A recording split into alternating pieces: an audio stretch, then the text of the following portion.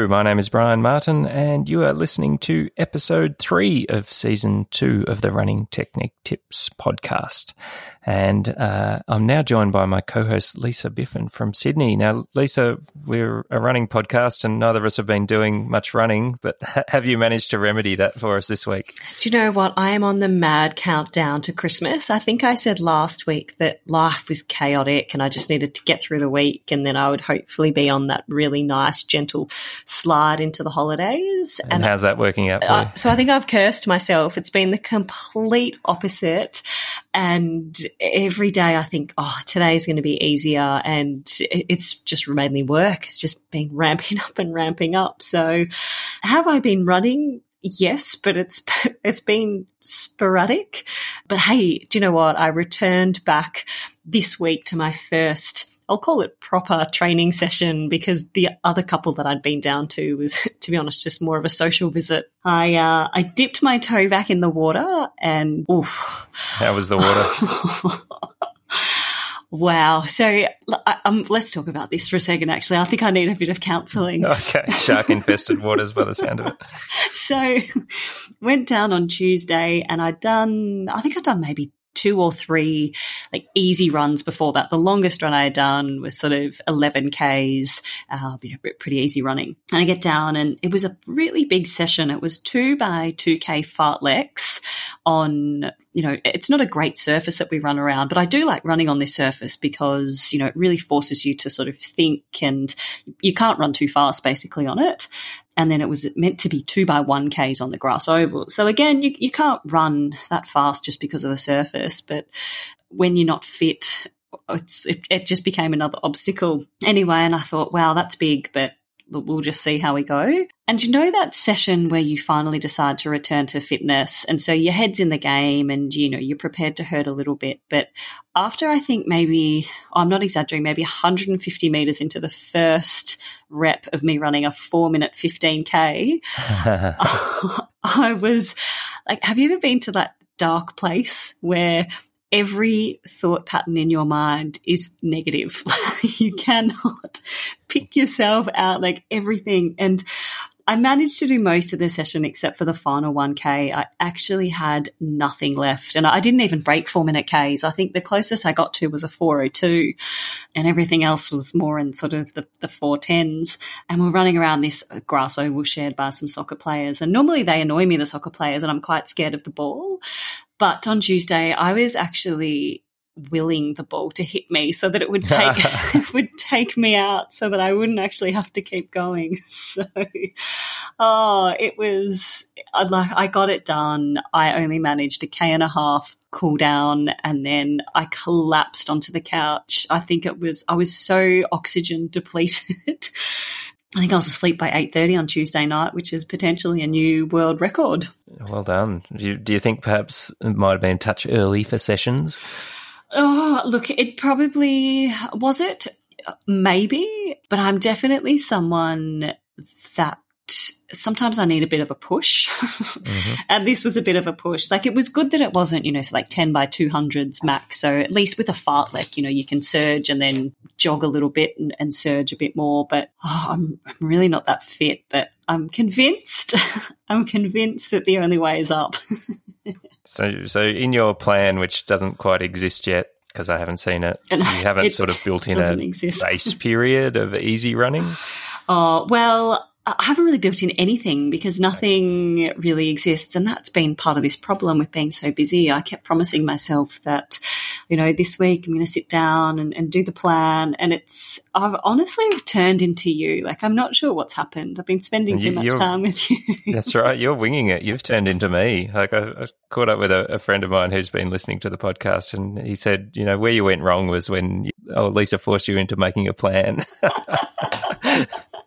So I think I'm going to go back to not having a plan. Oh, well, here I am not having a plan, and I'm trying to run 4-minute Ks when I'm completely unfit. So maybe I do need a plan, but I haven't really written a lot in. So look, check back in with me next week to see where I am with my plan and my easing back in.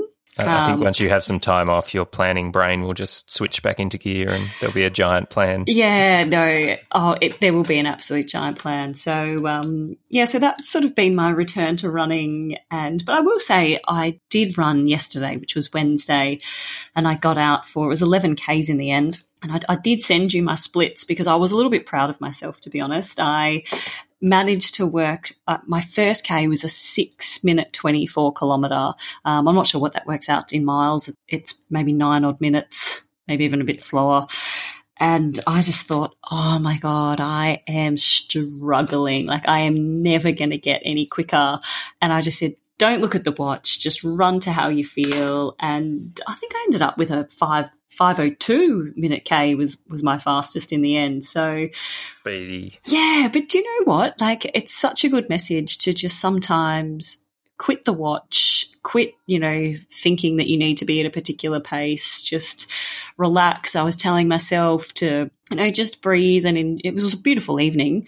And I obviously just got into a really nice rhythm and managed to work my way down. So starting off slow as a Kenyan K is what you love to call it. Yep. Sometimes isn't a bad idea. I just pulled out my little reference table for pacing. So your first K was definitely slower than 10-minute miling. But then by the time you got to the end, you'd worked your way down to 8-minute miling. So good. You were flying. I worked my way. So I have now done 2 days consecutively running, so I'm basically an athlete again.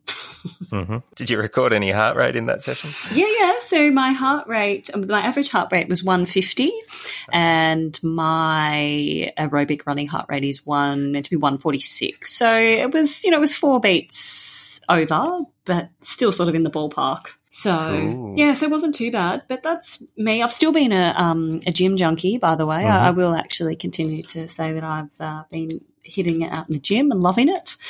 But very good. Have you been running? That's the other part of this question. Yeah, that's right. When is the real running going to start? Because you know how we spoke about, our 5K challenge, and then last week we said, well, maybe it'll be a park run. The way we're going, is there anything less that we can do at this rate? Anything less than doing a park run? Well, I guess we could do like a 3K time trial on the track or something like that. That actually, after my Tuesday session of attempting to run 4-minute Ks, that actually sounds too hard. It's not a bad option though, because if you're not feeling quite fit and tough enough to run to the max for 5K, like 3K is pretty similar physiologically, but it's definitely a lot easier mentally. And you might be able to fake it a little bit to kind of get the distance, whereas the 5K, there's not really anywhere to hide if you're running flat out. And not on the track either. So, no. Again, we continue to reassess. Yes. I think we should do a park run. I think it's good. No, look, I think the 5K is my territory. I feel comfortable there. And now that you've trounced me in the marathon, I need to go back to my 5K comfort zone. Oh, actually, I haven't told you this, but I'll tell you now. I actually had a dream last night, and I'm sort of hoping it's a premonition. Wow, it's all coming back to me. It was so vivid that I did race a 5K on the track, and I collapsed across the finish line in 17:09. Wow. That would be a good effort. Not the collapsing bit, but the 17:09 would be pretty speedy. Oh, just came back to me. Wow. All right. Well, there we go. Maybe that's just after my heroic 2 days in a row training effort. Yes. My body's telling me that my trajectory is towards a 17:09. Very good. Very good. So what have you been doing? I have been doing some running, but it's mostly been run walking at this stage, but my run walking is actually progressing quite well. I probably do about between 4 and 5 run walking sessions a week of about 30 minutes to 40 minutes. And actually today I think I even went a little bit longer. I think it was about 46 minutes. And initially I wasn't really covering much ground in half an hour, but nor was my average speed all that good. But now my 30 to 40 minute sessions are probably at a kilometre average of about 7-minute kilometres or under. So what that tells me is I'm running a bit more, but also my running segments are quite fast. Some of them are sort of down at 5-minute kilometre pace or even a little bit quicker. And that's probably because I'm still messing around and tweaking with my technique. And having been through that process before, when you're trying to emphasize certain things, you tend to run a bit quicker. So the walk-run strategy has been good for that because especially after my first Kenyan kilometre, I tend to sort of blow my heart rate out after about 1.5 to 2 minutes. So I do need the walk just to get that back under control, but that's definitely heading in the right direction. And I think what I'm going to do from here is try and get that up to sort of 5 sessions a week and just push the time out a little bit. So, maybe 45 minutes to an hour on some of those days. And I think pretty soon, within a few weeks, I'll be doing continuous runs of half an hour without any drama and hopefully a little bit quicker, which would be nice. Yeah. But, just progressing slowly but surely. Hey, do you start off walking or do you sort of start with a bit of a jog and then when your heart rate gets up, you move to a run? A walk. I usually start with a jog actually, and I usually do my run after I've walked the dog anyway, so I'm sort of warmed up from that. So, at the moment I'm probably getting through about 1,200 metres before having my first little walk on most of the runs. And then, the sort of segments vary between about 2 minutes to 1 minute of running. Good thing is my heart rate's sort of getting back down to about 100 within about 60 seconds, so I can then just sort of head off again. So actually, I'm glad you mentioned that because one of the things that I did comment on Tuesday was, despite really struggling during the efforts, during the recoveries, pretty much similar type of time frames, 60 seconds, and I actually felt really refreshed. So I must admit that was a little bit of a confidence boost, thinking, well, not all is lost, and maybe just in a couple of weeks' time, things will probably be moving pretty well. I've obviously haven't lost that amazing base of endurance that I had gained over the last 11 months training for the marathon. So I don't know if that's what you think's happening with you as well. Yeah, I think there's definitely, I think we were talking about going back into the gym. People talk about having muscle memory where they can, even if they've been out of the gym for a while, they can still lift a decent amount of weight.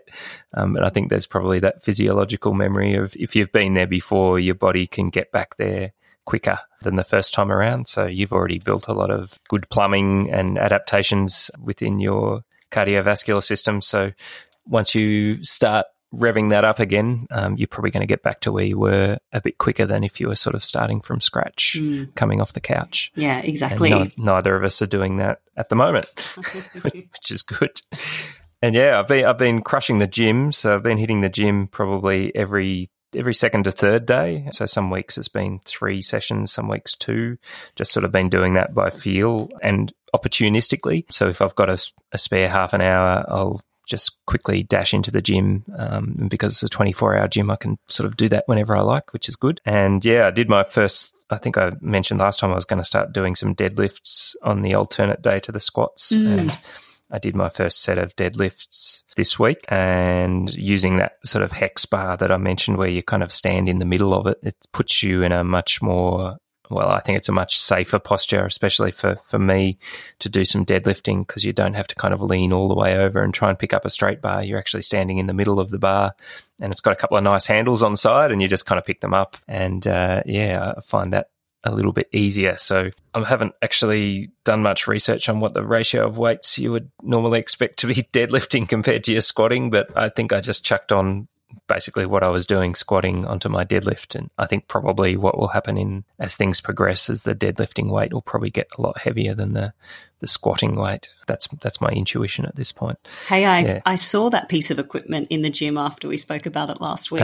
Did you? Yeah. Did you pick it up? No, I haven't quite gotten the courage to go over to it, but I did see it. It's actually pretty heavy because the bar itself is pretty heavy because it's got all that extra tubing, because it's got tubing at the front and tubing at the back. So it's sort of like it's actually, I'm not sure exactly what it weighs, but it would definitely weigh more than 20 kilos, maybe even 25 kilos. Yeah, I'm not even sure I could pick that up, to be honest. Yeah. So what's that in pounds, like getting up to 40 or 50 pounds or something like that. So it's not that light of a bar even of itself, but it's definitely given me a lot more confidence to get into deadlifting, which is something I've avoided in the past because I just struggle to get that straight bar over my giant thighs, getting it over my knees without kind of putting my back in a really vulnerable position. So I'm finding that a lot easier, which is nice. So going to be persisting with that. And we mentioned last time that we're hoping this week to catch up with Keith Bateman. So we had our session with Keith in Sydney where he gave us some coaching. Unfortunately, or fortunately for Keith, he's actually overseas at the moment, so he's enjoying himself. So I haven't been able to catch him to do an interview to talk about his book and get some feedback on my running, but he did send me an email back the other day, so I should be able to catch up with Keith within the next week and do a little bit of an interview there. So in the intervening time, I've actually been tinkering, which would be a surprise to you, Lisa. Yes, one of Brian's little projects. So we could all look. I think this project might actually be of interest to some people, and others may just actually think they're crazy. Correct. Well, I would say from the get-go, don't try this at home. I'm happy to experiment on myself, but I would never actually suggest anyone else try this. But what I've actually been doing is playing around with the concept of negative drop shoes. So you'd be familiar with the fact that almost every shoe these days usually has, well, not every shoe, but you'll have either for the most part, a positive drop, and your traditional trainer is in that sort of 10 to 12 millimeter kind of range. And there's lots of stuff in between. And now we've got zero drop shoes, which are more along the minimal pathway. But you don't hear much about anyone with negative drop shoes. And I've been sort of thinking about this a while, and particularly in the context of my quite immobile and stiff and non-shock absorbing foot. I thought, well, maybe giving negative drop shoes a try might be a thing. So, and when you say negative drop, like what does that actually mean for those that are a novice to all of this terminology? Well, it basically means that the heel is lower than the forefoot rather than the heel being higher than the forefoot, which is usually the case for most shoes. And so, it's basically opposites.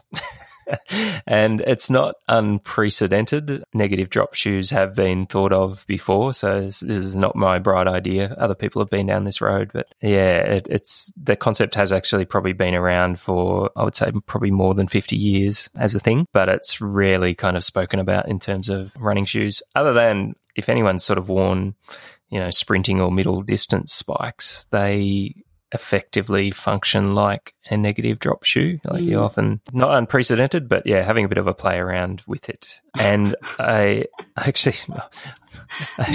spoke to Thomas DeCanto about it when we had our conversation when I was in Sydney. So if people want to kind of tap into the full conversation, they can listen to episode 2 of season 2. I recommend you do that because it's quite an interesting chinwag that we had. But we might just sort of dip back into a couple of those elements where I was talking to Tom about this. A, what was my foot like? And B, what benefit or otherwise there might be from pursuing a negative drop strategy. So we might just have a listen to that after this.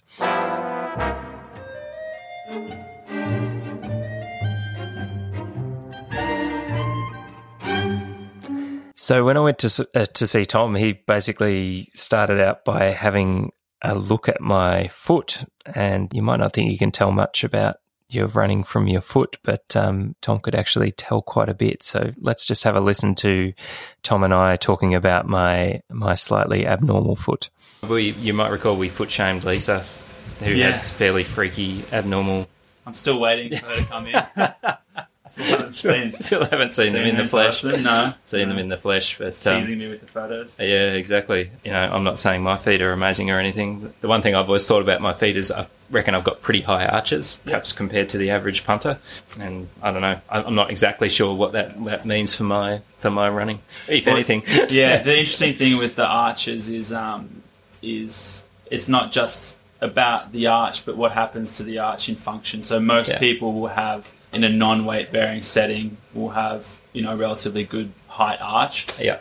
But then it's what happens when they weight bear that is the big thing I'll look for most of the time, because someone might have like, an average looking sort of arch, but when they bear weight on their foot, it may become a weight-bearing arch or a non-existent arch. So if I stood up and it completely collapsed, that would be a problem? And so you're, even just looking at you're the other end of the spectrum where I'd almost want to see more arch dropping. It's normal for a little bit of, that's a shock absorption mechanism for the arch to sort of drop and collapse somewhat. And you've just stood up and your foot, if anything, looks like it's actually become...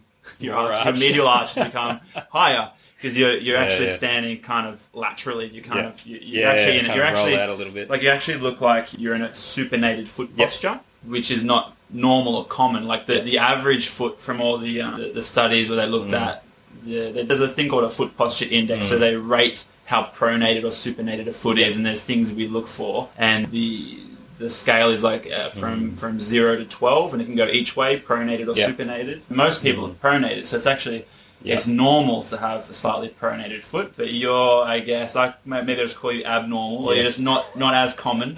So there you go. So I am now Brian of the abnormal foot, but I still think you take. I still think you take the prize for the freakiest feet. Oh, no, my feet are feral. I mean, I sent you a picture of it this morning, and just to give some context around that, I've got a bit of a sore Achilles, so I was getting Brian's opinion. I don't just send people pictures randomly of my freaky feet. Brian doesn't have a foot fetish. No, I don't.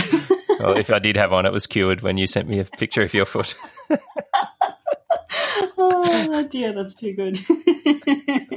So anyway, I've got this really high arch, and when I stand up and put weight on it, like it basically almost gets higher. So normally you would expect, as Tom was saying, to see it sort of flatten out a bit. And so my foot is, I think I've read about these kind of really high arch stiff feet as being described as like a clunk foot. And I reckon that's about the sound that I make sometimes when I'm running. If I haven't got some cushioning under my feet, my foot is quite stiff and immobile and clunky. So what do you reckon has made it so stiff and immobile? Look, I don't know. It could just be the way nature made it. When I asked Tom about what I could do about it, there's certainly, he said, well, you definitely don't want to strengthen it because it's already exhibiting lack of mobility. So if anything, he suggested doing things like, rolling with a spiky ball and just trying to mobilize the joints in the foot. So just kind of he sort of grabbed my heel and then grabbed my forefoot and then was just kind of wiggling it either direction. I think it was the subtalar joint that he was mobilizing there and just trying to get a bit more range and movement. And that's kind of why I had this idea about, well, maybe if I have a look at a negative drop shoe, maybe that'll actually allow a little bit more movement in my foot. So there is kind of a little bit of method in the madness here. So do you want to have a listen to what Tom said when I suggested negative drop shoes? I would love to hear it. And have you got a picture of these shoes too so that people can have a look on the socials and visualise your tinkering? I do, and I've made a couple of prototypes. So I've got a prototype Nike Free Run, which I've hacked the heel off, and I also started cutting up a pair of old Nike Pegasus last night, so I've got a photo of those as well. So yeah, I can post up a couple of those prototypes. They're fairly entertaining. Yeah, I'm actually in the middle of reading Shoe Dog, the biography of the Nike founder. So maybe this is where you're heading. Maybe. I think I'm just going to have to apologise to Nike at this point because I've hacked up 2 pairs of their shoes. I don't think I'll be scoring a sponsorship anytime soon. Maybe not from them, but let's hear Tom's thoughts on your wacky tinkering. I don't know if you've ever heard about Earth shoes. They're like a negative drop shoe. Yeah, I have. Yeah. Because when I stepped in the hole and I got that bounce back, I was like, maybe I should be cutting the heels off my shoes. It'd probably blow my Achilles tendon if I do that. Yeah, exactly. You just have to be... I always wondered that because there must be like a very, very small subpopulation that probably could wear those. Because obviously... the positive drop is so common. Like every shoe has the positive, but you never hear of anyone going the other way. There's probably some people that could adapt to it and get used to it. But it is risky. What about me? What could I do? Well, maybe this would be another good topic for the podcast. See if Brian tears his Achilles tendon in half by wearing. Yeah. So the reason I would recommend against it, or being really, really cautious, is just because your history of the calf. Yeah, you just have to be super cautious if you were to try something like that. Confession, I haven't run in them yet, but I've got an old pair of Nike Frees that I've cut the heel off. Oh, really? And I thought about going for a jog in them, but I thought, I really need to be really careful about that because there's obviously going to be a lot of load going through some areas that are not used to taking load. Especially if you are a heel striker. Yeah. That will be interesting. It'll definitely be interesting, that's for sure. So, yeah, interesting. That's a polite way of putting it, I think. Oh, he should be a politician, Tom, but he was very, very good at reading between the lines. He thinks you're mad. Yeah, he basically, I think when we weren't recording, he might have called me crazy, but but he could see the logic in what I was trying to do. So he wasn't completely against it, but he was obviously being very cautious, particularly in relation to my old man calf that I had in the lead up to the Melbourne Marathon. So didn't want to get that overstretched. So, yeah, it's intriguing. And those things that I mentioned, the Earth shoes, that was what I was alluding to before because they've been around since the mid last century. And when I was Googling negative drop shoes, they came up and they were like, they're almost just like dress shoes, I think. So people were just sort of wearing them around during the day. They were quite popular in their time from what I understand. So, I've never heard of them before. I might need to do a Google. Yeah, by all means do that.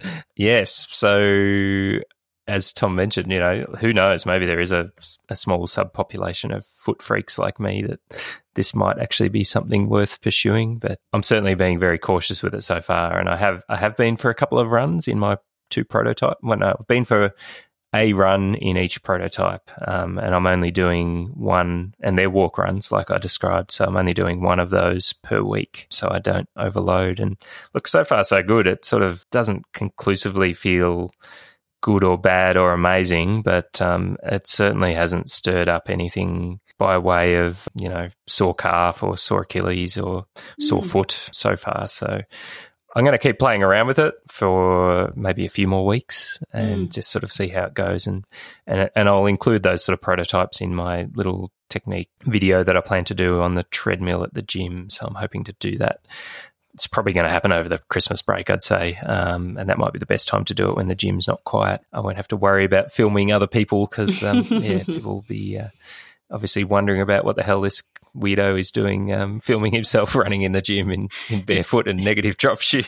And he's chopped up shoes. So, question, what are you trying to achieve with the negative drop shoes? Like, what are you trying to improve in your technique? Look, I'm trying to get a little bit more movement and mobility in my foot, and what I'm hoping that might lead to is me being able to perhaps load my foot and Achilles and calf complex a little bit more effectively, because with the sort of clunky, stiff foot, it doesn't feel like I get much load and energy return out of those structures. So I'm trying to get a little bit of that. And the other thing I thought about was if my foot was a little bit more mobile, it might make it easier for me to extend my hips a little bit further, which might just be a function of that extra bit of loading and movement. Might be allow me to sort of get through the ground a little bit more economically. So that's kind of what I'm playing around with at the moment. Okay. Well, let's watch this journey. What week are you in for Technique Tweak? Actually, week 2? I'm probably week 2 or 3, yeah. Okay. Yeah, so still pretty early on. It's probably going to come to an end not too far into January because, I've got to get myself into shape to run a 5K with you. And, there's also the prospect of potentially a marathon in our autumn, which is Northern Hemisphere spring. Yeah. Can you get your head around that yet, or are you still in denial? I'm still in denial. So, I don't know. It's not scaring me at this point. And I have actually entered this marathon in Canberra, which is in mid-April. But if it does get a bit close and I haven't done enough work, I think I'll probably end up downgrading and just doing the half marathon, which is an option that I could do. So, I basically, I guess the long and the short of it is I'm going to get over all of this technique tweaking and playing around with these shoes and other bits and pieces and get down to building a base again sometime in January. So, I can't sort of stay in this zone for too long because I'm pretty keen to sort of crack on and do some proper training. So a little bit of tweaking and a little bit of playing around and tinkering for now is okay, but it's not going to go on for too much longer. What's next on the technique tweak, or are you just going to keep playing with the shoes for another couple of weeks?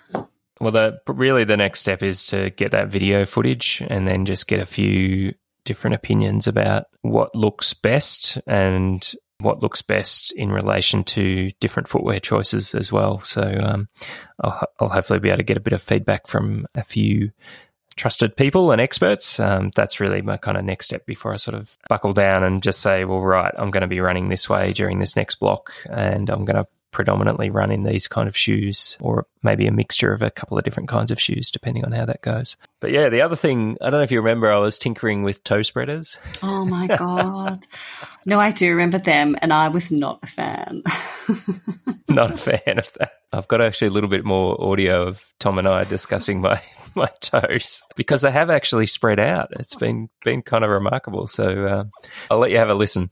And I've been wearing occasionally my toe spreaders. Oh, yeah? Your toes look pretty spread. Yeah, look, they have actually... I've only worn the ones that you're supposed to wear in your shoes a little bit walking around. But I reckon the one thing that worked really easily, which is a far cheaper option, was I just stole my wife's little toe spreaders for putting nail polish. Just the foam ones, and just wore them to bed. And like just having them in just seemed to loosen up and I think we were having that conversation about just trying to loosen up the muscle tension there, just to allow your toes to spread back out. And it feels like they have, and it looks like they have spread out a little bit. And that didn't take much time for that to actually happen, which I was pretty surprised about. So were they more in and less spread? Yeah, definitely. And particularly if we're taking them, they were much more bunched up before. Yeah, so the toes have they have spread out. It's quite remarkable. Oh, how romantic is your household with your little toe spreaders snuggling into bed? It's almost as bad as wearing bed socks, right? I think it's worse. Probably. But I think my conclusion is you could spend $60 or $80 or whatever it is on these really expensive toe spreaders that you can wear in your shoes, or you could spend a couple of bucks on getting some foam toenail polish spreading things and just wear them to bed, and that might be an effective strategy to just loosen up those muscles. Why were you doing it again? I actually can't remember, because I was so turned off by the actual toe spreaders. I can't remember our conversation. You're asking why did I do that? Yeah, why would someone go and spread their toes?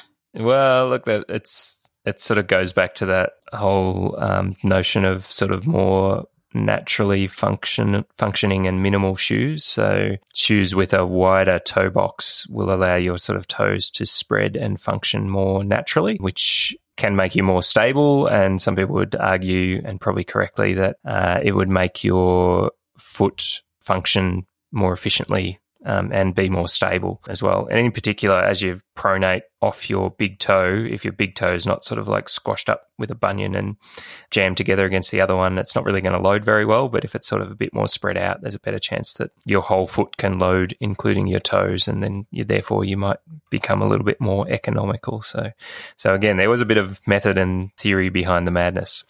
Oh dear. Well, I'm pleased to hear the success of the toe spreaders. Yes, I think it was case closed on that one. I won't need to mention it again. So that's me. So what are you doing next week, Lisa?